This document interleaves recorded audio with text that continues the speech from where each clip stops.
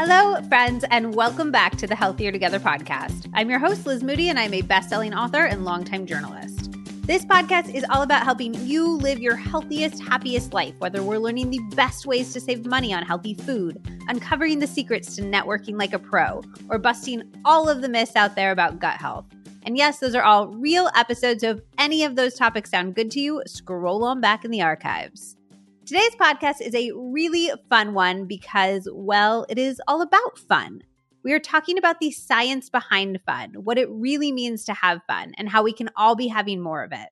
This is a topic I've been wanting to do for a while because I think it's so easy for us to get caught up in everything we're dealing with on a daily basis, our routines and our responsibilities, that we not only forget to prioritize fun, but we lose sight of what actually is fun for us or what it means to have fun in our lives, which sounds crazy, but it's definitely something that I've dealt with in my own life. Having fun has mental health benefits, literal physical health benefits, and also just quality of life benefits. And in this episode, we'll dive into the science behind all of that and get into tons of pragmatic tips that literally anyone can use to bring more fun into their life. I am so excited to welcome Catherine Price as today's guest. Catherine is a speaker, consultant, and award-winning science journalist whose articles and essays have been featured in the New York Times, Oprah Magazine, the Best American Science Writing, and more. She is the author of several books, including The Power of Fun, How to Feel Alive Again, and How to Break Up with Your Phone. Catherine is also the founder of ScreenLifeBalance.com, and her TED Talk, Why Having Fun is the Secret to a Healthier Life, has been viewed over 1 million times, and it literally just came out. It actually came out the day that we recorded this episode, so that's fun unto itself. Basically, Catherine is the fun expert, and we need it because it's a really neglected research topic. On this episode, we talk about the physical health benefits of having fun, the negative impacts of loneliness on a cellular level and exactly how to combat them, the biggest impediments to fun and how to avoid them, why our phones are so addictive and the number one way to break that addiction, what to do if you don't know how to have fun or what's fun for you, what to do if you don't think you have time to prioritize fun right now, the number one thing everyone does that's limiting our enjoyment, how to deal with fun killers in your circle and find actually fun friends, a key mindset shift to adopt to become a fun magnet yourself, the role of alcohol in having fun, and so much more. As always, Catherine and I would both love to hear your thoughts as you're listening, and I really want to know what sticks with you most, so definitely screenshot and tag us both on Instagram. I am at Liz Moody, and she is at _Catherine Price. And if you love this episode, please share it with a friend, a family member, a coworker. This topic is hugely important and so under-discussed, and I think we can all feel the effects of that in our day-to-day lives. Sharing is also the absolute best way to support the podcast, and it is so appreciated. We also have an amazing giveaway to go with this episode. We're giving away 5 of Catherine's courses to help you have more fun, break up with your phone, and live your best life. So definitely stay tuned to the end of the episode to find out how to enter. Okay, let's get right into it with Catherine Price. Okay, so to kick it off, there are 2 things that I learned from your book that have literally nothing to do with the subject matter, but I think we have them in common. So I just want to start with, we're both Cal grads, which I love. Go Bears. And Nice. then we also both seem to have a deathly fear of ticks. I'm really just hate surmising ticks. it based on a few little lines you had in there, but I literally brought them over to my husband and I was like, see, this is why I also don't like going off trail. That's so funny. But you live in California, correct? There's ticks everywhere. And also I hike everywhere. I was hiking in Europe once and I was like, oh, there aren't ticks in Europe. Like you don't have to worry about Lyme disease in Europe. And then we came back and there were ticks all over us. And the guy was like, oh yeah, Lyme disease is a big problem here. And I was like, God damn it. Oh, I hate that story a lot. But I was going to say, a friend of mine who's a native Californian and is a science journalist told me something that was potentially very useful, which I will share with you. She does a lot of stuff outside and she lives in Berkeley. And she was saying there's some weird thing where there's these lizards in Northern California that a lot of ticks feed on. And I forgot the name of the lizard, but that they have something in their blood that makes them immune to Lyme disease and they pass it on to the ticks. So it's less of a problem in California. Is this true? Do you know of this thing? It is. I went to this biodynamic super hippie farm after my wedding, and the guy was telling us that he intentionally populated the farm with lizards, and also chickens eat ticks or something, but it's significantly better in Northern California than like the Midwest or the East Coast. But everybody should be a little afraid of ticks. Yeah. I'm afraid of ticks enough to also put it in a published book several times, you know? Yes. Okay. We're like-minded spirits. Yes. It's like the worst. They're the worst. They make the outdoors bad. It's just horrible. It's not fair. Okay. So let's get into having fun. I want to start with, is there a biological imperative to having fun? Is it something that we need to do, or is it just a cherry on top? I think there is a biological drive for fun, and I'm basing that in part on some of the research I did on play. I define what I call true fun as the combination of playfulness and connection and flow. And there's actually not very much research on fun per se, but there's lots of research on playfulness and connection and flow. And one of the really interesting things about play in particular is that you see playful activities in all sorts of animals, actually including lizards. I found some funny paper that referred to a research study called, it was like fish who leap, juggle, and tease. I mean, there just is a lot of playful behavior in nature, which would suggest that we do have this intrinsic play drive. And I would take it further and say we have a desire to have fun. And I think that in terms of fun, it might have something to do with the joy of having new experiences or of just experimenting with new things, and that there's a evolutionary benefit to actually not just doing the same thing in the same way all the time.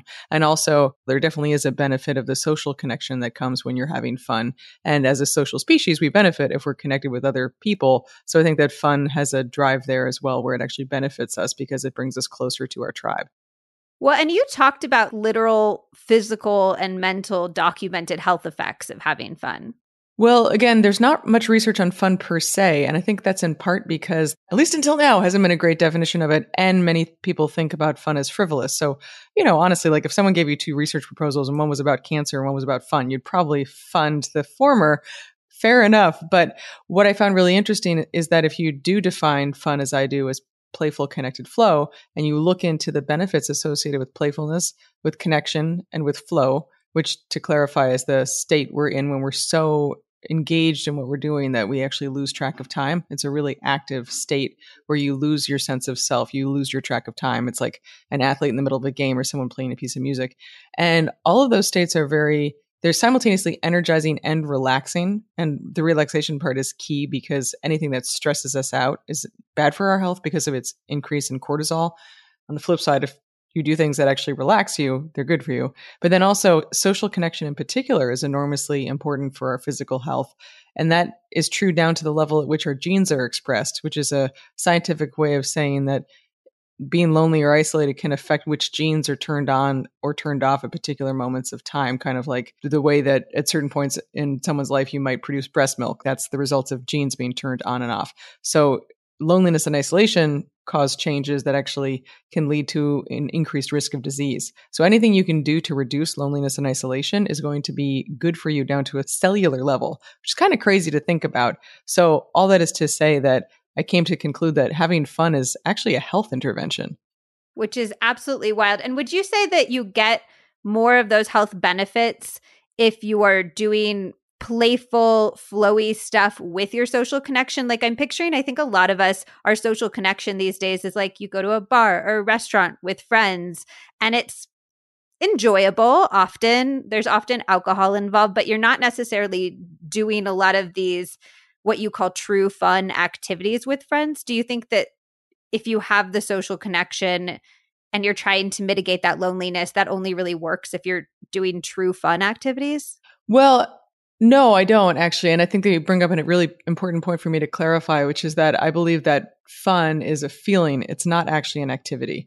Because if you think about the activities you think of as fun, say it's dancing or I don't know, like skiing or something, sure, sometimes they're incredibly fun, but we've all had experiences where you've done the same thing and it wasn't quite as fun. So it's not dependent directly on the activity. The activity can facilitate fun. But if your goal is to have these moments of playful connected flow, that's not dependent on any particular activity. You could have that when you're having a conversation with a friend in a bar. You could have that if you're bantering with a rideshare driver or Sure, if you are skiing or you are doing something that you typically have fun. But I mean, I've had fun in doctor's appointments. Like once you start to define it as playful connected flow, you realize that these little micro moments and micro opportunities of fun around us all the time. And once you start to name them, you can better appreciate them and collect them as experiences to remember and then savor.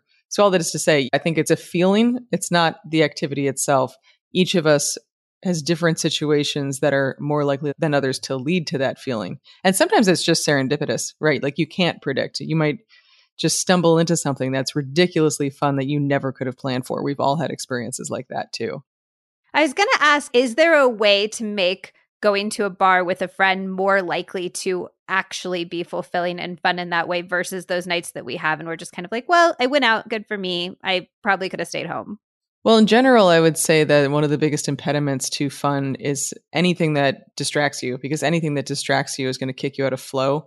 And since I believe flow is essential to fun, if you're distracted, you're just not going to have fun, and stop. And one of the main, if not the main source of distractions for nearly all of us these days is our phones. So I would say that if you're out at the bar with your friend and you've got one part of your attention on your friend or on someone else at the bar or whatever, but you're also just checking your phone, like you pulling it out of your pocket or it's on the bar next to you, you're not really fully present. And therefore, you're not going to have fun. So one of the biggest, most effective things you can do, just in general, in all contexts, is to keep your phone out of your hand so that you can connect more with the person who's actually there with you. I've heard even if your phone is face down on the table, it's still distracting you. Like you actually need it out of your sight line. Is that true? Yes, it is. And it makes sense if you think about it. If your phone is even within sight, part of your attention is still trained on the phone, even if it's face down. I always kind of laugh when people kind of dramatically put their phone face down on the table as if now it's so respectful and they're not letting it interrupt the conversation.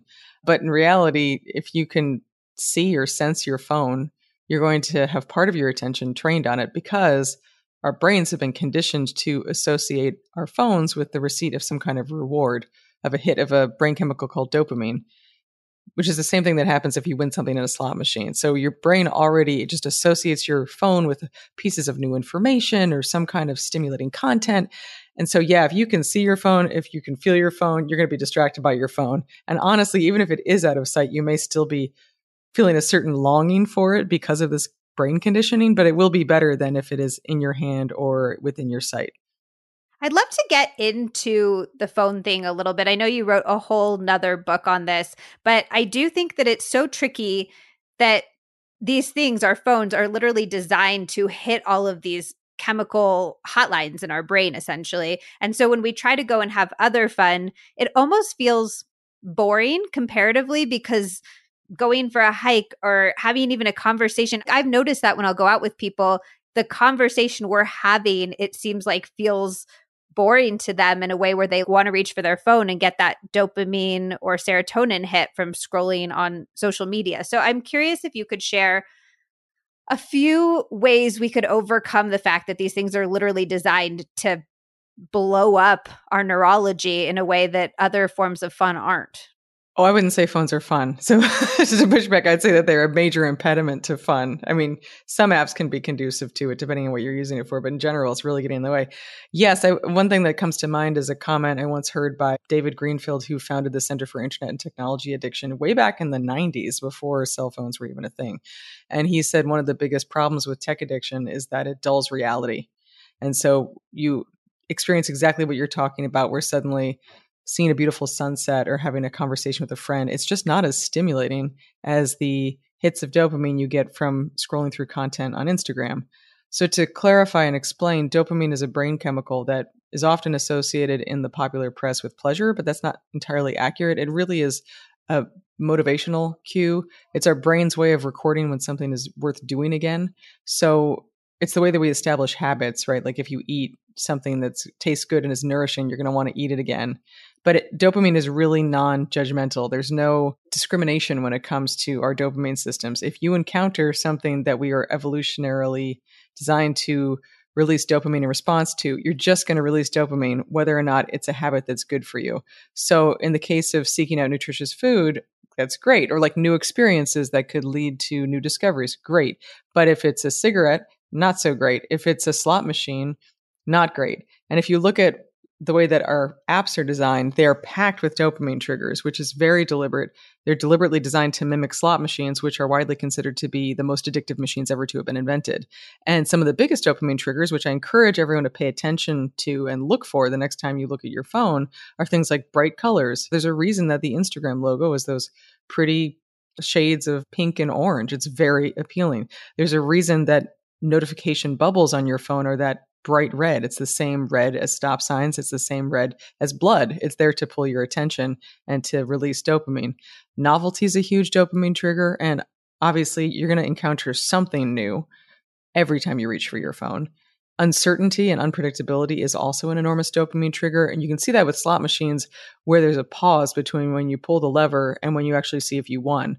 And you can really see that because even a digital slot machine still has a pause. There's no reason for it to pause. It could tell you right away if you won, but there's still a built-in pause because that releases dopamine, which makes your brain think that it's an action that's worth doing again, that you then compulsively repeat again and again. So long story short, because of these dopamine triggers, our brains have been trained to associate checking our phones with the receipt of a reward, and we're motivated to check again and again and again. And then in a really cruel twist, we've also been so conditioned to think that it's worth checking our phones again and again that when we can't, we experience FOMO, right?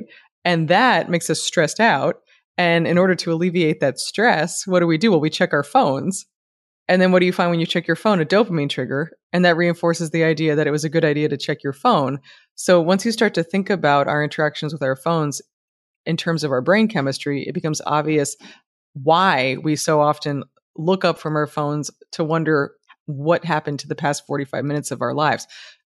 The most attention-sucking apps are attention-sucking for a reason. They make money off of keeping our attention, and they're designed with very sophisticated tricks to keep us scrolling.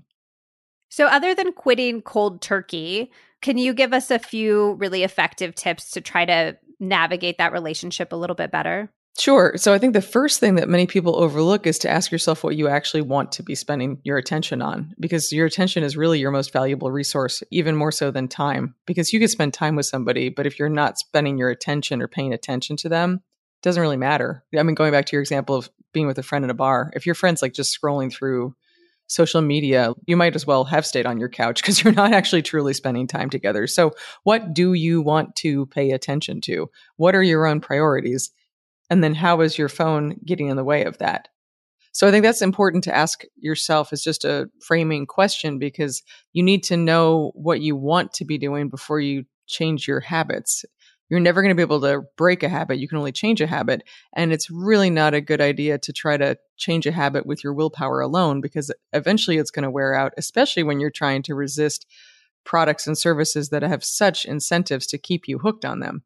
So I'd say that's the first thing to do. And then you can start making some practical changes to your phone and to your environment that support those boundaries that you're trying to establish. So for example, I know for a lot of people, social media is a huge issue on their phones. Well, if you know social media is a huge issue, you might not want to have it on your phone. And I know that sounds dramatic, but you can still check it from a desktop, from the browser. You can install it when you want to check it, and then you can uninstall it afterwards. It won't lose any of your data. Believe me, it will even make it really easy to log in if you wanted to. If you can't bear to do that, you can also hide the app on an interior page. I mean, don't let Instagram be staring you in the face when you turn on your phone if that's your problem. I do that, and Instagram is part of my job, and I have it hidden on a deep page in my phone, so I have to actively search for it to find it. Yeah, you want to make it easy to do the things you're trying to do and harder to do the things you're trying to not do so much. You also should definitely check your notification settings on all of your apps. I think of notifications as interruptions because that's really what they're doing. They're interrupting you. So you need to ask yourself, what do you actually want to be interrupted for? And in the case of social media in particular, I'd really recommend going into the apps and adjusting the notifications in the apps themselves. So for example, I keep using Instagram as an example here, but you can get notified for dozens of things in Instagram. If you go into Instagram settings, you can turn off all of the notifications/interruptions except the ones you want. So if you only care about comments, for example, you can only leave comments on. Then you can actually, in the second step, go into your phone settings and turn off notifications for Instagram. And what you've then done is you've prevented Instagram from interrupting you in general. you will only see notifications when you yourself choose to engage with Instagram. And then you will only see the notifications that you care about. So you can use that technique on all of your problematic apps. And if something really is problematic, again, I recommend experimenting with getting it off your phone. Like email and the news were real problems for me, so I don't have them on my phone. And I check them occasionally from the browser on the phone, but it's just enough of a pain to make it so that I don't do it as often. And then I also recommend getting a standalone alarm clock so that your phone is not your alarm clock. Most people use their phone as their alarm clock, but if you think about it, the only way to turn off an alarm clock is to touch the alarm clock. So if your phone's the alarm clock, you've just guaranteed your phone is going to be the first thing you interact with in the morning. And you're going to see, hopefully you've now, minimized your notifications, but you're still going to see the home screen and likely going to get sucked in, and you're going to allow somebody else, whether it's someone on a social media platform or a company, right, to hijack your day from the moment you wake up. And when you go to sleep. You're listening to the Healthier Together podcast. When Zach and I started Healthy Convo Co., we needed to find the easiest way to get conversation cards from our warehouse onto our website and into your hands. I thought it was going to be the hardest part of starting a business, but it wound up being one of the easiest because we just use Shopify. Shopify is the global commerce platform that helps you sell at every stage of your business. From the launch your online shop stage to the first real-life store stage, all the way to the did we just hit 1 million orders stage, Shopify is there to help you grow. Whether you're selling gorgeous ceramics to sip morning tea from or beautiful journals to write prompts from the We're All In This Together deck in, Shopify helps you sell everywhere. From their all-in-one e-commerce platform to their in-person POS system, wherever and whatever you're selling, Shopify's got you covered. It helps you turn browsers into buyers with the internet's best converting checkout, up to 36% better compared to other leading commerce platforms. And sell more with less effort thanks to Shopify Magic, your AI-powered all-star. I know as a consumer, I'm way more likely to buy when a website has Shopify. It has all of my information saved, so checkout becomes a one-click situation, even on small business sites, which makes me so happy because I love shopping small. But it's not just small. Shopify powers 10% of all e-commerce in the US. And Shopify is the global force behind Allbirds, Rothy's, and Brooklinen, and millions of other entrepreneurs of every size across 175 countries. Plus, Shopify's extensive help resources are there to support your success every step of the way. Because businesses that grow, grow with Shopify. Sign up for a $1 per month trial period at shopify.com/LizM, all lowercase. Go to shopify.com/LizM now to grow your business, no matter what stage you're in. Shopify.com/LizM. Okay, I have a confessional moment here. I actually stalked this company years ago when I was first starting to work with sponsors because I was so obsessed with their product. It didn't work out to work together at the time, but it feels really, really cool years later to be able to share them with you. I really like to use these spots as a product recommendation tool to talk about brands that I am obsessed with, and this company absolutely qualifies. And it just feels really special to be doing this partnership after loving them for so long. I am so excited to share Dry Farm Wines. Years ago, I spent a while researching and tasting and just doing a deep dive into the world of wine, and I was shocked to find out that the vast majority of the wine that we buy at the store actually contains a ton of stuff that they're not required to disclose on the bottle. There are 76 additives that are legally approved for use in winemaking in the US. We're talking dyes, thickeners, chemicals to make it more tannic or less tannic. Basically, they're taking the fermented grapes and trying to standardize the flavor universally, make it shelf stable, and rushing the vine to bottle process. Not Dry Farm Wines. Dry Farm Wines is leading the natural wine movement by sourcing wines according to the world's strictest criteria. Okay, to start, their grapes are organically and biodynamically grown on small family farms, which is honestly so rare and such a good thing to look for in your wine. The wine itself is totally free from toxic additives, sugar-free, low alcohol, lab-tested for purity, and even keto and paleo approved if that's something that you look for. Wines that have been looked after with this kind of care typically come at a really inaccessible price point, but not Dry Farm Wines. They're significantly more affordable than anything else that I've found of this quality. And the impact of Dry Farm Wines extends far beyond the wine in your bottle. Their farms comprise roughly 7% of all organic vines in Europe, and supporting these small family vineyards helps preserve the healthy soil and dynamic biodiversity, which I love so much and I think is so important. They empower the 600 small family growers that they source from to focus on regenerative farming and to succeed without having to sell out or over-industrialize. Not to mention, they only source from growers who don't irrigate their vines, a process called dry farming, hence the name, which saves roughly 16,000 gallons of water annually. This is the real deal, you guys. Less than 1/10 of 1% of the world's wines are grown to these standards. You can order Dry Farm wines directly to your door, and every box is shipped free of charge. They also have a 100% happiness guarantee, which is absolutely wild. Any bottle you don't love, Dry Farm wines will replace or refund. Literally, no questions asked. It is amazing. You can go to dryfarmwines.com/healthiertogether to try it for yourself. And when you do, you'll receive an extra bottle in your first box for just 1 penny when you sign up for a subscription. That's dryfarmwines.com/healthiertogether for an extra bottle in your first subscription box for just 1 penny. Happy sipping. I always thought that I should have the willpower to just have my phone by my bed. It was a me problem. And then I just started charging my phone in the other room at night. And now I have to read to fall asleep. And I can't reach for my phone when I wake up in the morning. And it's like, why was I thinking that that needed to be on me when there was such an easy solution of just putting it in the other room? Right. I mean, it really makes a huge difference because as you're alluding to, it can help you reclaim an hour or two before bed and an hour or so in the morning and all the time you're sleeping. By making that simple change, you can reclaim control of like half of the day. And sleeping is so important. I mean, phones are hugely interrupting people's sleep, keeping us up later than we intend, interrupting us in the middle of the night, in some cases getting us up earlier or setting the day on the wrong tone. So that would be a big suggestion. And then something I came up with that also people have found useful is an exercise I call WWW, which is what for, why now, and what else. And it basically is a mindfulness-inspired exercise that is meant as sort of a speed bump for people so that when you pick up your phone on autopilot, you have something that slows you down and tries to ensure that whatever you do next is the result of a conscious choice. So I actually recommend people start the process by putting a hair tie or a rubber band around their phones. And the idea there is that right now we're so conditioned to just continually reach for our phones that we often don't even notice we've done so until 20, 30, 40 minutes have passed. If you put a band around your phone, at least in the beginning, you'll have a split second of being like, why is there a rubber band around my phone?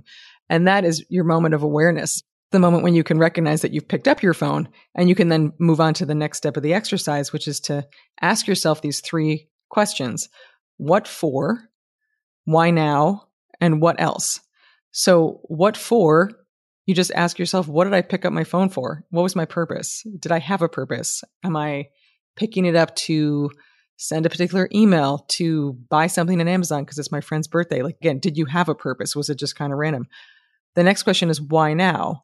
So why now is, why are you checking your phone in this particular moment? And in many cases, you're going to notice that it's actually an emotional reason where you're picking it up because you're feeling anxious and you want to soothe yourself, which is ironic because you'll probably just get more upset. But, or you are bored and you're looking for a distraction or some kind of stimulation, like a piece of news or something, because your brain is feeling twitchy, or you're lonely and you're hoping that a friend texted you. So what is the driver that's making you reach for your phone right now? And then once you've done the what for and why now steps, you move on to the what else, the third step of it. And that's simply to ask yourself, what else could you do instead? And that is really where you start to take back control, because you could decide that you want to do something else that will give your brain the reward it was craving, the emotional reward. So if you are feeling lonely, maybe you actually call a friend instead of checking social media. Or you could, if you need a distraction or a break, put down your phone and go for a walk outside for a couple minutes. You could decide you want to do nothing, which is something we don't do often enough. There's a real benefit in stillness and boredom. Or you could, at the end of this process, decide, I really do want to be on my phone. I have a purpose, or I am enjoying it, or whatever. And that's totally fine. Like, the point is not to just arbitrarily get you to spend less time on the phone. It's just to prevent us all from acting on autopilot. So what for, why now, and what else? That exercise has been very useful for people. Yeah, it's the little interstitial moments of boredom, like when I'm waiting for one thing to finish or I just have like 5 minutes. That's what always gets me. And maybe those are the moments I just need to learn to sit and enjoy doing nothing a little bit better. Yeah, or even if you don't enjoy it. So funny. I've had a number of like Uber drivers, at least two, ask me if I'm okay because I was just looking out the window at clouds. I was like, I am okay.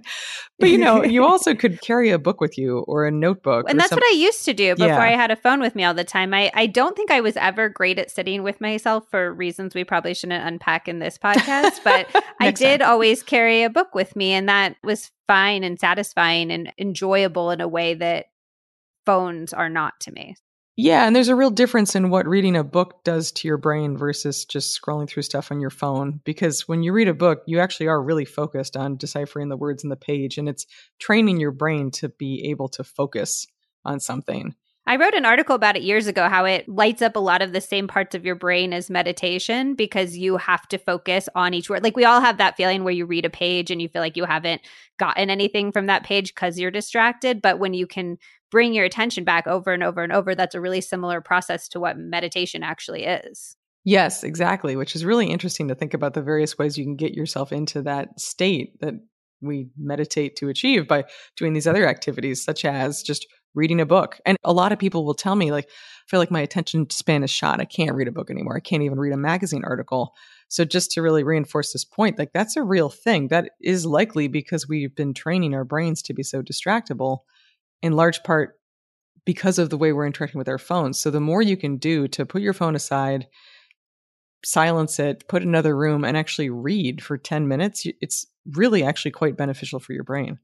And start little. Like if you are one of those people who's like, my brain is shot, just start little and know that you can build it back into a positive direction. Yeah. And it actually is really heartening because, like if you start a new exercise program, it might take a while for you to feel results. But many people have told me that with phones, when they actually turned their attention, if you will, to trying to change their relationship, and they actually made a point of trying to build back their attention span, it came back more quickly than they anticipated. So that's actually, I think, really heartening, is that you can get it back. Don't despair and be kind to yourself because, as you were alluding to earlier, we have a tendency to blame ourselves or just think, oh, I should have more willpower. And we don't realize how deeply we're being manipulated, how our brains are being hacked. That's a term used by people in the industry themselves, is brain hacking. So it's not all your fault. 100%. Okay, going back to fun, you mentioned the concept of true fun, and then we have fake fun. Can you kind of explain the difference between them and some signs we can look for to know if we're having true fun versus fake fun? Sure. So just to connect these two ideas, like why are we talking about breaking up our phones and fun? When I wrote How to Break Up with Your Phone, I wrote it for a personal reason. I felt I was spending too much time on my own phone, mostly on eBay and email. So I ended up with more time because I developed better boundaries with my phone. But then I didn't know what to do with that time because I lost sight of things that I was passionate about because I'd been frittering away my time on dumb stuff on the internet. And so I ended up asking myself a question I'd asked people when I was researching how to break up with your phone, which was, what's something you say you want to do but supposedly don't have time for? Which I encourage people to ask themselves because before the pandemic, the best statistics I found was that the average person was spending more than 4 hours a day on their phone, like just their phone, not laptops or computers or televisions or anything. And that's a quarter of our waking lives. It's 60 full days a year, right? So it's a lot of time. Anyway, I ended up deciding to learn guitar and I signed up for this class. And it was just this euphoric experience that went way beyond the skills we were learning. And the best word I could think of to describe the feeling was fun. And so that's why I ended up writing a book about fun, is that I wanted to understand what that feeling was and to figure out how to have more of it. But as I was saying earlier, it was really interesting because there isn't a good definition of fun. In the dictionary, it says that fun is lighthearted pleasure or amusement. But if you ask people to tell you about experiences in which they had a lot of fun, which I did, I collected thousands of stories from people from all around the world. They're actually quite profound. I'd read these stories and to this day, like I'll have a huge smile on my face, but I also often am teary because there's something just so, I don't know, life affirming and human about all these stories people tell you. So I decided I needed to come up with my own definition. And as I was saying, the definition I came up with was that fun, or as I call it, true fun, happens when three states overlap. And the states are playfulness, connection, and flow. And just to go into that a little bit more, by playfulness, I don't mean that you have to play games. I am not someone who makes believe. You don't have to do charades or something to be playful. It's really just having a lighthearted attitude and not taking yourself too seriously and letting go of perfectionism, which is so important and so hard. And then with connection, that refers to this feeling of having a special shared experience. And I do think that it's possible for people to sometimes have fun alone, but most of the stories people shared with me had other people in them. And that was true even for people who said they were introverts, which was really interesting. And then flow, as we were talking about before, is the state when you're just so actively engaged and present and focused on what you're doing that you can even lose track of time. It's very different, it's worth noting, from what's known as junk flow, which is much more of a passive hypnotized state that we get into. Like scrolling TikTok. Exactly. Yeah. Or watching the 17th episode of a television show or something. Yeah.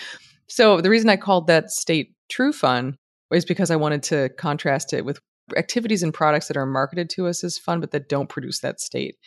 And social media is a big offender there. And so I refer to anything that's marketed to us as fun, but that doesn't actually produce playful connected flow, I call fake fun. And the goal there is to help us all become much more intentional about how we spend our leisure time. So I think that if you can divide your uses of your leisure time into different categories, it's a lot easier to make sure you feel good about how you're spending it. So you have true fun, which is great. You have fake fun, get rid of that. And then I also do think there's a big middle category of activities that are nourishing or relaxing or enjoyable that wouldn't qualify as true fun by my definition, but that by all means you should keep doing if you enjoy. So that would be stuff like reading a book or watching a movie or watching your favorite TV show, but not to the point of your eyes glazing over, or taking a bath, stuff like that. Go for it. That's perfectly good use of your time. The point is really to just not waste your leisure time. And you can't necessarily give me a list of true fun activities because that's going to differ for every single person, right? Yeah, exactly. So I think that playful connected flow is a universal definition of fun. But each of us finds that, or is more likely to experience true fun in different contexts. So I actually think about each of us as having a collection of what I call fun magnets, which are basically the activities or the people or the settings that are the most likely to generate fun for us personally. So they're not guaranteed to generate fun because, again, like fun's a feeling, it's not the activity. But for example, I know that there's a certain group of friends from college that I nearly universally have fun when I'm with them. So I should go out of my way to spend time with those people because they're fun magnets. Or there's a particular group of people I love playing music with. So I make a point to prioritize doing that. And I think the benefit there is, as I just alluded to, is to have a better sense of what's likely to generate fun for you so that you can actually put those things on your schedule or make space for them, right? Because you can't plan for fun. Like fun is like romance. Like if you try to force it, it's going to run away. But you can certainly set the stage for it. And one way you can do that is to just get a better sense of your fun magnets and then prioritize those. What if you look at your life and you're like, I don't have any fun magnets. I don't have anything fun in my life. And I don't even know what having fun would be for me. Well, you're not alone. So even in the past week or so, I've been asking people to think back on their lives and share something that stands out, an experience that stands out to them as having been, as I put it, so fun. And it's really interesting because no one has been like, oh yeah, immediately, here's my story. Some people just haven't answered at all. And then some people will take a minute or two of reflection. Then once they get going, they're able to do it. So I would say if nothing comes to mind right now, don't beat yourself up. Don't panic. Don't panic. You're not an intrinsically unfun person.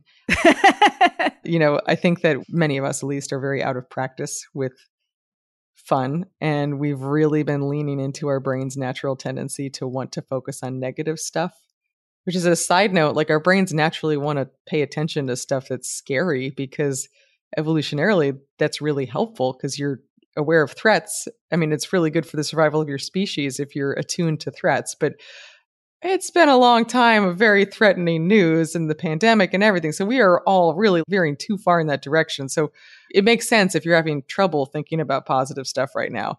But it's like a muscle. Like if you start to pay attention to it and do it more, you may start to find all of a sudden these memories come back where you're like, oh yes, that was playful connected flow. It doesn't have to have happened on vacation. We don't need to have an exotic locale to have fun. You could have fun yesterday just talking to, I don't know, like your mailman for like 3 minutes. That could have been a moment of fun. We don't need to set the bar too high. So yeah, I would say set the bar low would be one suggestion. Don't beat yourself up. Do perhaps spend a couple minutes tonight, put your phone in the other room, and then instead, because it's good to have an alternative, get yourself a piece of paper and just ask yourself, what are some experiences that you can recall from your past, whether recent or going further back, that stand out to you as really having been fun? And then just start to notice, who were you with? What were you doing? Where were you?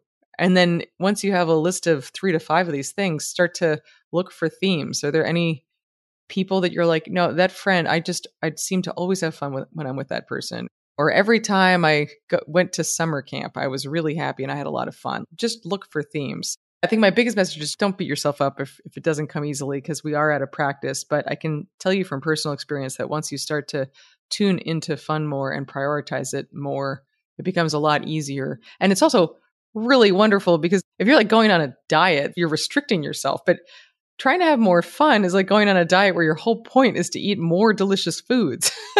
So it's very self-reinforcing once you kind of get your wheels turning, if that makes sense. There's inertia, but then once you get going, it will become easier. You're listening to the Healthier Together podcast.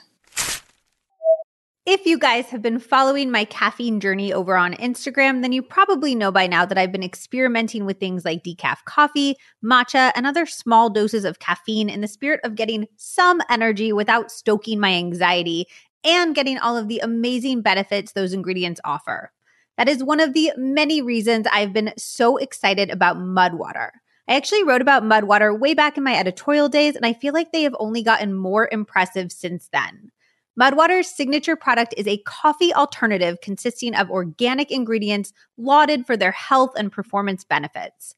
It has just a fraction of the amount of caffeine in coffee and gives you natural energy, focus, and more without all of the jitters and crashes. Mud Water is made with amazing organic ingredients like cacao, masala chai, turmeric, sea salt, cinnamon. I mean, so many ingredients that come up over and over in my Ask the Doctor episodes. Every ingredient has a purpose. The cacao and chai have been researched to improve mood. Turmeric can reduce inflammation and soreness, and the cinnamon serves as a great source of antioxidants. Mud Water also includes 4 adaptogenic mushrooms, chaga, cordyceps, reishi, and lion's mane to make you feel alert, support physical performance, and strengthen your immune system.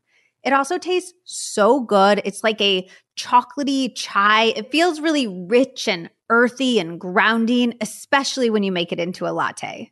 They also have a new rest blend that's 100% caffeine-free and made with ingredients designed to help you wind down, including ashwagandha, passion flower, and reishi. If you're the kind of person who reaches for a glass of wine at the end of a long day, I would highly encourage experimenting with the rest blend. When I drink it, it floods me with a sense of relaxed calm, but I don't feel groggy or hungover at all the next day. Both products are Whole30 approved, non-GMO, 100% USDA organic, vegan, and kosher certified. If you want to see what all of the hype is about and try Mud Water for yourself, go to mudwater.com/LizM and use code LizM for 15% off your order. That's mudwtr.com/LizM and code LizM for 15% off at checkout. I can't wait for you to experience all of the benefits of incorporating these beautiful rituals into your life. I want to talk about a few fun hurdles. So you're learning to play guitar thing. I think that's amazing. So cool. And I often will want to do something like that, but it feels hard at the end of a long day. Like, oh, I've put in so much work. I don't want to like learn a language or learn a new skill. I just want to flop on the couch and watch TV. True fun feels comparatively like homework, kind of, when fake fun just feels so easy. It's the lowest hanging fruit. How do we get around that? Well, fake fun is like junk food, right? It's going to give you a quick fix of dopamine because that's what it's designed to do, but ultimately it's not very nourishing. Do pay attention to how activities make you feel. Like when you said you're not learning a new language, I'm thinking, of course you're not, because that doesn't sound fun at all unless you're in France. I mean, sitting there with Duolingo or doing flashcards that sounds like a homework assignment. So pay attention to how you feel. And I think this is in general. If you start to tune into how you're body feels and how your mind feels when you're doing particular things, it's going to become a lot clearer very quickly that, for example, even though you're initially drawn to that mindless scrolling on your phone, that you actually feel kind of gross afterwards. Or that maybe you're doing something that you thought would be fun, but it doesn't actually feel fun. Like there was a person during my research who told me that participating in the research helped her realize why she'd thought that she was doing all this stuff for fun. She was signing up for classes and she was going to lectures and doing this stuff. And she said once she started to reflect on it, she realized, oh, no, that was actually more for self-improvement. It was more, like you're saying, it was extra work. It didn't feel fun. You know, what felt fun might have been going dancing with her friends or doing something else. So I think if it feels like homework, then you're not doing it right. With that said, it is going to take a bit of initiative for you to actually put yourself in situations where true fun is likely to occur, because it's probably not going to happen if you're sitting alone on your couch. It's just not. But again, I would really stress the point that once you get a taste of it and you remember or discover for the first time how good it feels, it'll be worth the effort. My guitar class is all the way across town. I have to work out bedtime duty with my husband so that I can go to it and go to my various musical things. I have to carve out time on my Wednesday nights. I mean, even today, like I'm feeling kind of tired, but I know from past experience how worth it will be, that I have never regretted having gotten myself out of the house and gone to class, but I have definitely regretted not doing it. So I think you got to have a little bit of a leap of faith. And also believe me when I say that we all feel really exhausted right now, but having fun is a very energizing and rejuvenating state. So if you do make it out of the house and off your couch and you have fun, you're going to have a boost of energy that is going to lift you up in the moment and actually stay with you. I mean, it's amazing to talk with people about past experiences of fun and then just watch their demeanor change. They actually light up and they start to exude this energy, even though what they're telling you about in some cases happened years ago. I mean, it's really amazing. So leap of faith, you do sometimes have to put some effort into it. One easy way to do this, though, is to just ask yourself, is there anything you're curious about trying? Is there anything you could like attend? And don't think that it has to be a commitment that you have to do what I do and go to the same class for years. Just find something to do this weekend and invite a friend to go with you. It doesn't have to be that big.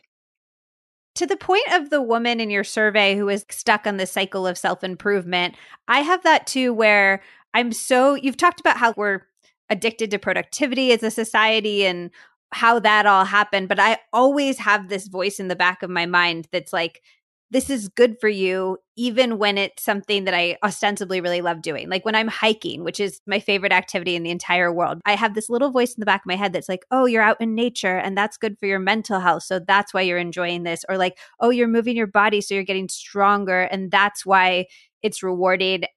Is there a way to separate ourselves from society is pushing us towards productivity and self-improvement at all moments? Is there a way to separate that from our brains and just lean into fun? Well, I think you bring up a really interesting point, because even when I talk about fun, I'll talk about the health benefits of fun or how fun is good for our creativity. And I like to preface it by saying the most important reason to have fun is that it is fun. And for whatever reason, many of us feel guilty about allowing ourselves to have fun or even allowing ourselves to enjoy our own lives. I think it's fine to be pleased with yourself for doing something that's objectively good for your health. Like there's nothing wrong with giving yourself credit where credit's due, but make sure that you're also elevating the enjoyment up to be at the same level, if not higher than those other benefits. So yeah, it's great for your health, but you also really enjoy it. That's so important. If you're having fun, that's amazing. Anything that brings you fun is a treasure. You should be prioritizing that above nearly everything else. It's just such a wonderfully joyful, connected state to be in. And I would also say that the more fun we have individually, the more we'll be able to connect and be present for other people in our lives. If you have a partner, if you have a kid, even your friends or your work, whatever, your reserves will be so much fuller. I think we often overlook that. But yeah, I would just remind yourself, if your brain is going, I'm so happy I'm hiking because it's good for me, also say yes, and I'm having a wonderful time. Literally, do you think just that self-talk, that meditative moment on that thought is enough to kind of elevate it or boost it? I think in many cases it would be. I mean, I think it will take practice and training because it's one thing to say it, it's another thing to actually believe it. But if you practice it enough, I think you will eventually come to believe it. I do feel like there is a deep need for fun that many of us have been ignoring or squelching for years.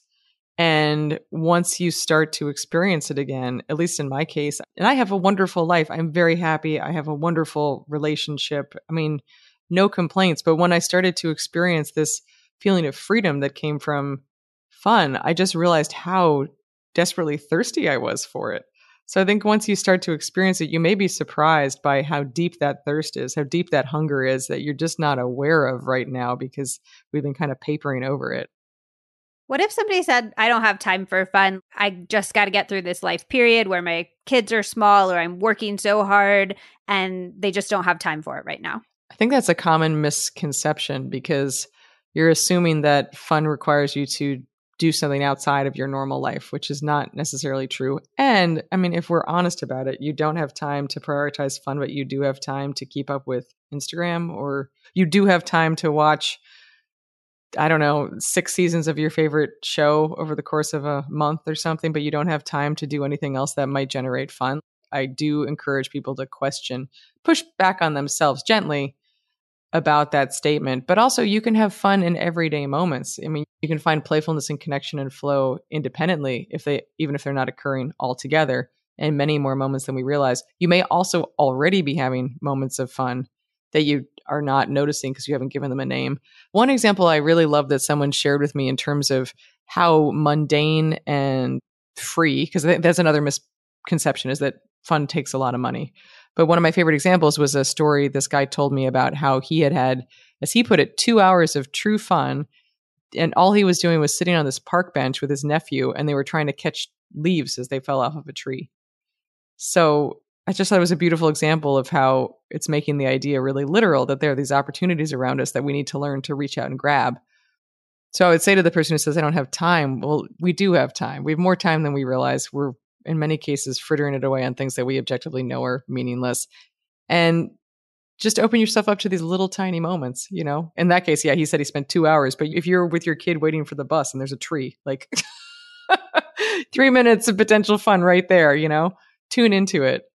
I also would imagine, I don't know if there's any science behind this, that like they say meditation helps you actually get your time back because it energizes you. It makes you more able to focus, that having fun would make the rest of your time more easy to use in a valuable way. I think it definitely does. And I think that has a lot to do with flow, because flow is a very highly energized and creative and productive state. And flow begets flow. So the more you're in flow having fun, the easier it will be to be in flow in other things you're doing in your life. So I think the main reason to have fun ideally would be because it's fun, but there really are all these other amazing benefits that come from prioritizing fun because of the playful connected flow idea. And I've certainly experienced that myself. I'm just so much more focused and happier and less lonely and more joyful than I was before starting this project. What if somebody was like, the people in my life aren't facilitating fun for me, but I can't ditch them for whatever reason, and I don't know how to go find new people who will facilitate fun for me? Well, there are certainly people who are like legitimately wet blankets, you know, who are going to be fun killers. And in many cases, that's because they're just super negative, or they're very judgmental, or they make you feel judged, or they make you feel awkward or uncomfortable. So this is somewhat tangential, but I think really relevant. I asked people during my research to describe to me someone from their life whom they would consider to be a, quote, fun person. And I was just kind of curious. And then I said, what about that person makes them fun? I don't know what I was assuming. I don't think I was assuming anything, but you would think that they would have been talking about people who were total extroverts, lives of the party, etc. There were some of those people, but a lot of the characteristics they mentioned were not that at all. They would say things like, I always feel comfortable in their presence, or they're always up for trying something new, or they laugh really easily. They're just really comfortable to be around. And it made me think, first of all, it shows that being a, quote, fun person doesn't require being extroverted. Second, it's something we all can train ourselves to do. But going back to what you were asking me about, I think that that also shows why there's certain people who aren't fun to be around. Because if they don't go along easily, if they're always shooting down ideas, they're always negative, they're a wet blanket. That is going to kill the potential for fun because you're going to feel self-conscious. The moment you feel self-conscious, you're by definition not in flow, and then you can't have fun. So I would say that there are obviously certain people, perhaps family members, perhaps colleagues, that you can't totally avoid. But we do have some discretion in terms of who we spend our remaining time with. So if you have the choice of spending time with someone who sucks the fun out of every situation, and honestly, even being alone and doing something on your own that's enjoyable, I'd probably pick the latter. And then in terms of finding new people to have fun with, I think getting out there in the world and trying new stuff is the way to do that, because that's how you meet new people. Just as an example, the people that I play guitar with, we now play music together out of class. We hang out after class in a parking lot, and we spend a lot of our social time together. And it's been one of the most beautiful results of thinking and writing about fun, because it's a whole new community of people that I met. I mean, honestly, it's all the result of asking myself that question of what do I supposedly want to do, but say that I don't have time for. That has changed my life in so many ways and introduced me to really my most important community is the people I've met through this. So you got to put yourself out there. But there are people who have shared interests with you and a shared enthusiasm for life. Like, not everyone is doom and gloom. It's not just all wet blankets. And once you find a group of those people, hang on to them and prioritize them. Can you share a few of those ways that we can be that fun, attracting person? I love that part in the book. I think there's a number of things that we each can do. I mean, one is to adopt the philosophy of yes and, which is something from improv comedy, where basically, if you've seen improv comedy, when you're making stuff up spontaneously on stage. Side note, I've taken improv comedy classes and they're, I mean, not a fun magnet. I'm so bad at it. It was so miserable, but I love improv comedy. I love watching it. So there are people building scenes from scratch on stage. And as I learned from personal experience, if someone has an idea that they put forth and then the other person shoots it down, and if I was like, I'm Santa Claus, and you're like, no, you're not. You just totally killed the scene, and where are you supposed to go? Instead, you're supposed to say yes, and then you're supposed to build on that idea. So you're constantly providing new material for the scene. And as many people in improv comedy have pointed out, it's a philosophy that can be applied to life as well, of basically not shooting down ideas, instead agreeing with them and building on them. So I think trying to notice your own impulse to respond with criticism or respond with negativity, or even express self-criticism, that might not seem immediately like it'll be a problem for other people for you to say something self-deprecating, but you're actually, by criticizing yourself, encouraging other people to tune into that self-critic for themselves. So as much as you can, turn down your own inner critic. Don't let that out. Certainly don't criticize other people, and try to see what would happen if you just kind of went with the flow. And then also, don't put pressure on yourself to be the funny person. Instead, just find opportunities to laugh. Or if you're a little bit nervous about trying something new, try to just push yourself to do it. If you can cultivate those aspects of yourself, you're going to create an environment that's more conducive for fun for everyone. I think also really trying to figure out ways to help make other people feel seen and appreciated, asking them questions, laughing along. Anything you can do to make other people feel comfortable is going to make it more likely for everyone to have fun.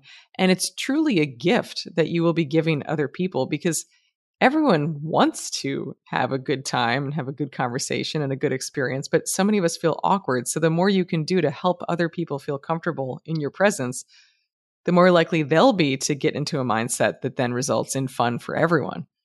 You're listening to the Healthier Together podcast. If you listened to the NSFW Sex Q&A episode back in November, and I know a lot of you did, it was one of our most popular episodes ever, and you might remember my amazing guest, Vanessa Marin. Vanessa is a licensed psychotherapist with 20 plus years of experience in the sex therapy field.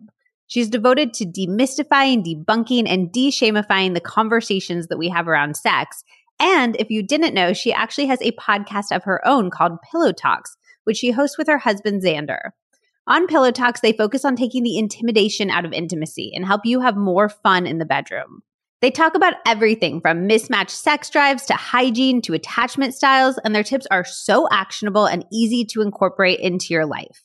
Vanessa and Xander give you step-by-step techniques and even script things out for you if you're nervous to talk to your partner about something. It is such fun listening. They're giving these really helpful, informative tips, and they also keep things super casual and funny and share the ups and downs of their own relationships so that you never feel alone. Some of their most popular episodes include When Your Partner Wants Sex But You Don't, How to Get Out of and Prevent Dry Spells, an episode all about increasing desire, and so many topics that are really relevant and important to be talking about. Just scroll through their episode list until you find a topic that's interesting to you, because I have honestly never listened to a bad episode of their podcast. To listen, just search for Pillow Talks on your favorite podcast app and hit the follow button. Again, that's Pillow Talks wherever you get your podcasts. I know you are going to love this one. I have a friend who says, like, I'm not that funny myself, but I'm so quick to laugh at other people's humor. And until she said that, I didn't pinpoint it, but I feel like I'm the funniest person in the world around her. And I love that feeling. And it is this beautiful gift that she gives other people, is just letting herself laugh unabashedly all the time. Yeah, I love that. Exactly. And actually, as you're saying that, another very practical suggestion would be to not be distracted when you're with other people. So, put your phone away and maybe explain why you're doing it, but give people your full attention, because when someone gives you their full attention, especially these days, it's such a gift. People really feel it and they'll really appreciate it. And regardless of whether or not fun ends up happening, the connection is going to be so much stronger.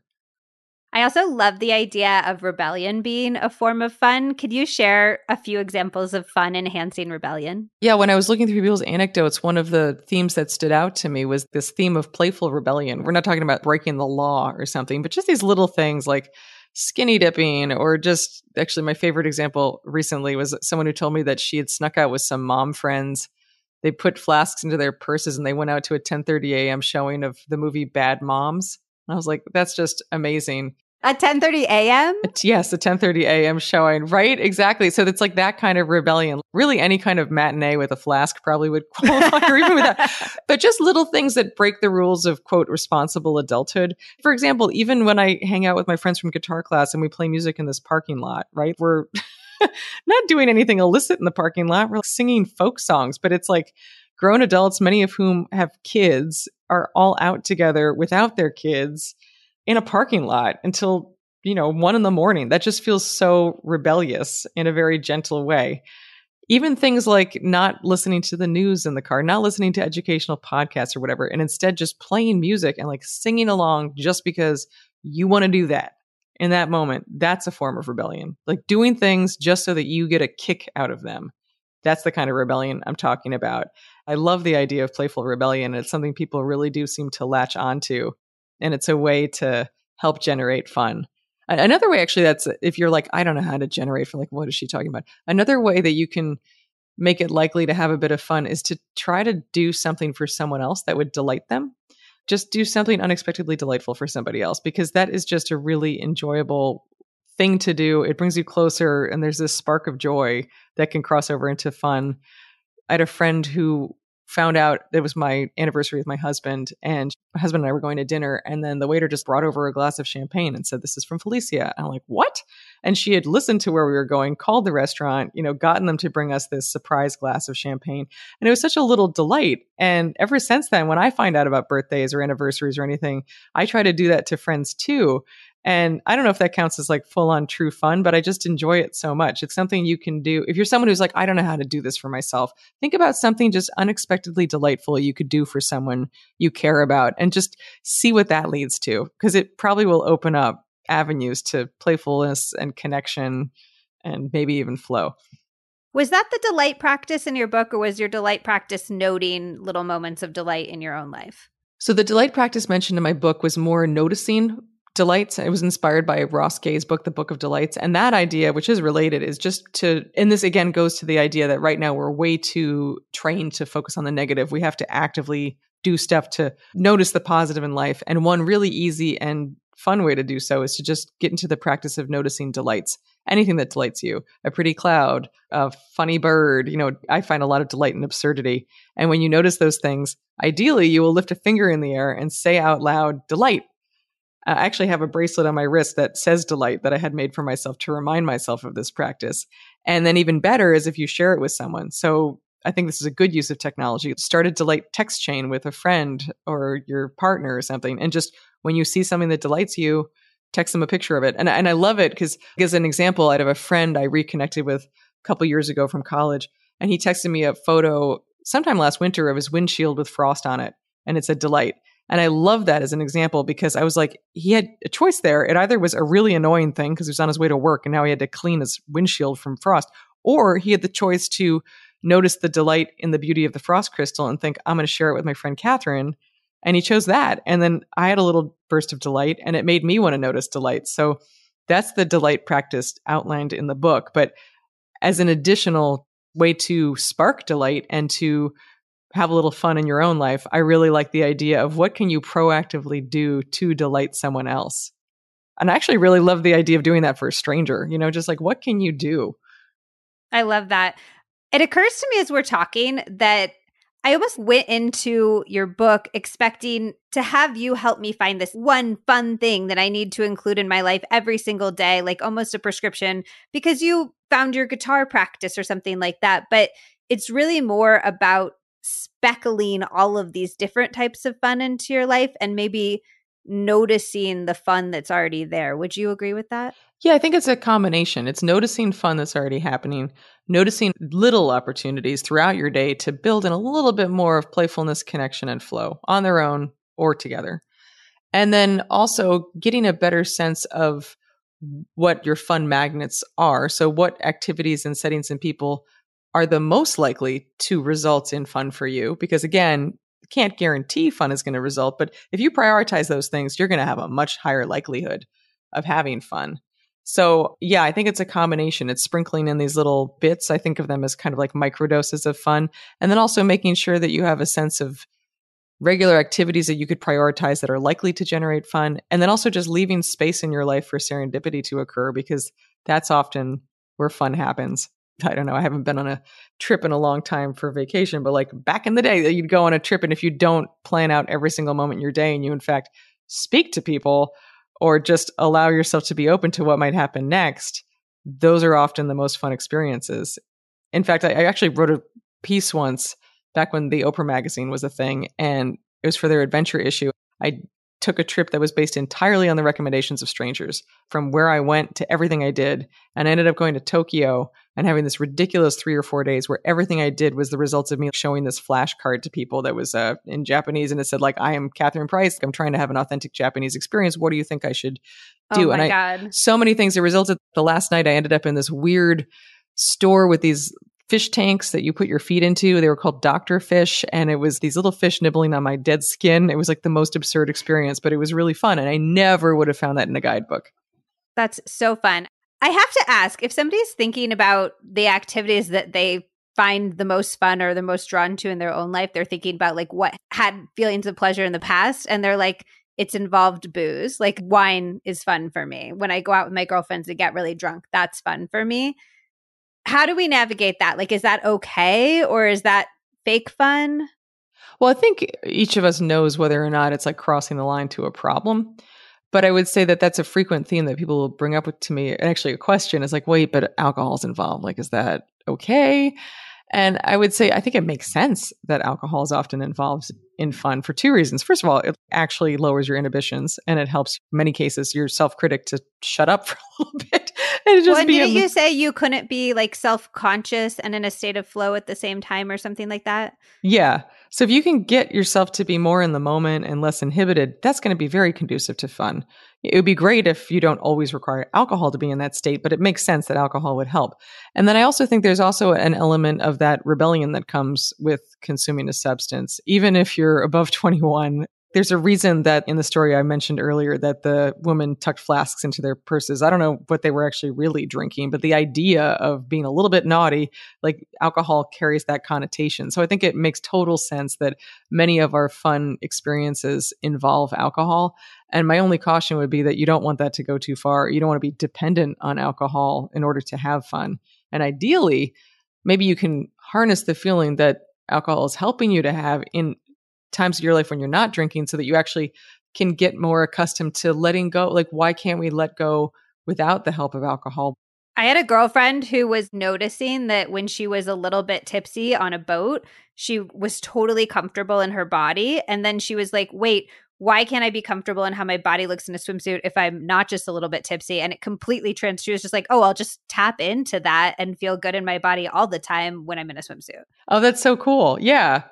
And I also think that's why mocktails are a thing, right? There's something even about like the ritual of drinking that it's just interesting to think that you could also do it in a placebo kind of way. Just play around with it. But I wouldn't beat yourself up over it. Again, like you obviously don't want to cross lines to really having a problem, but do play around with the idea of like, it feels really nice to feel this way. What could I do to feel that way when I'm not drinking? I love that. Can you leave us with just one homework assignment, something that listeners could go and do right now if they're like, I would like to bring more fun into my life? Yeah, I would suggest what I was talking about earlier, that tonight make a point of putting your phone in the other room, charging it somewhere separately, getting a piece of paper and just spending 10 or 20 minutes trying to call to mind experiences that stand out to you as having truly been fun, things that you're like, that was so fun. And just make a kind of stream of consciousness record of it. Don't worry if it's hard at first. It might take a little bit to start. If you can't think of anything tonight, just let it percolate. But I think that calling to mind past experiences where you felt this way is the first step in being able to appreciate moments now where you might be able to have more of it and identify more opportunities for the future. Can you tell us a little bit about, in your own words, your book, anything else you have going on? I know you had a TED Talk that came out today, which is so exciting. You have some courses. Yes, I do have a TED Talk, which is out about fun. So if you look up TED and my name, Catherine Price, you will find that. Does that feel wild to say? That just must feel like such a crazy milestone.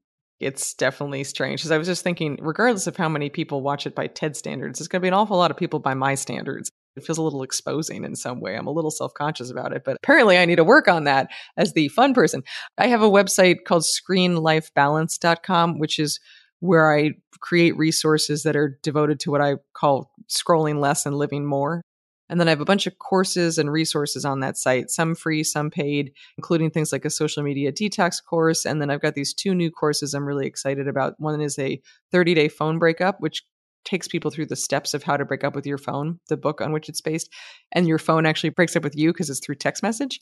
And then a course about having more fun based on my book, The Power of Fun.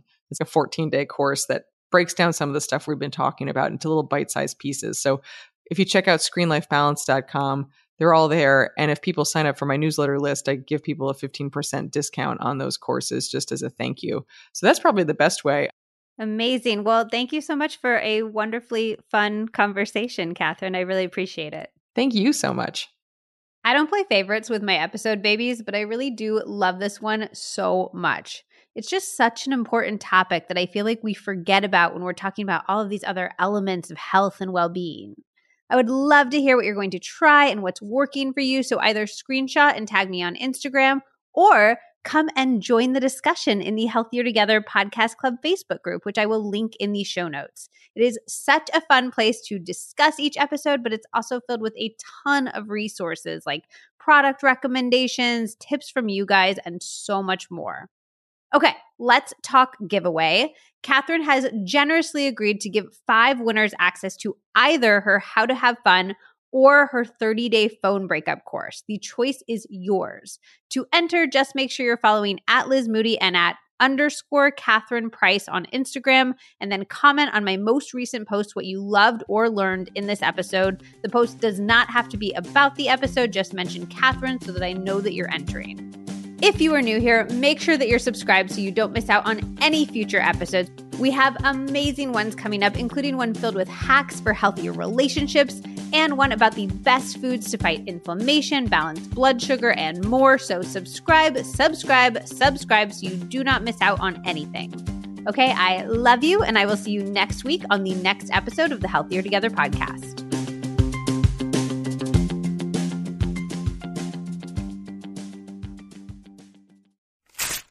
It takes a lot for a health supplement company to wow me, but Symbiotica really breaks the mold.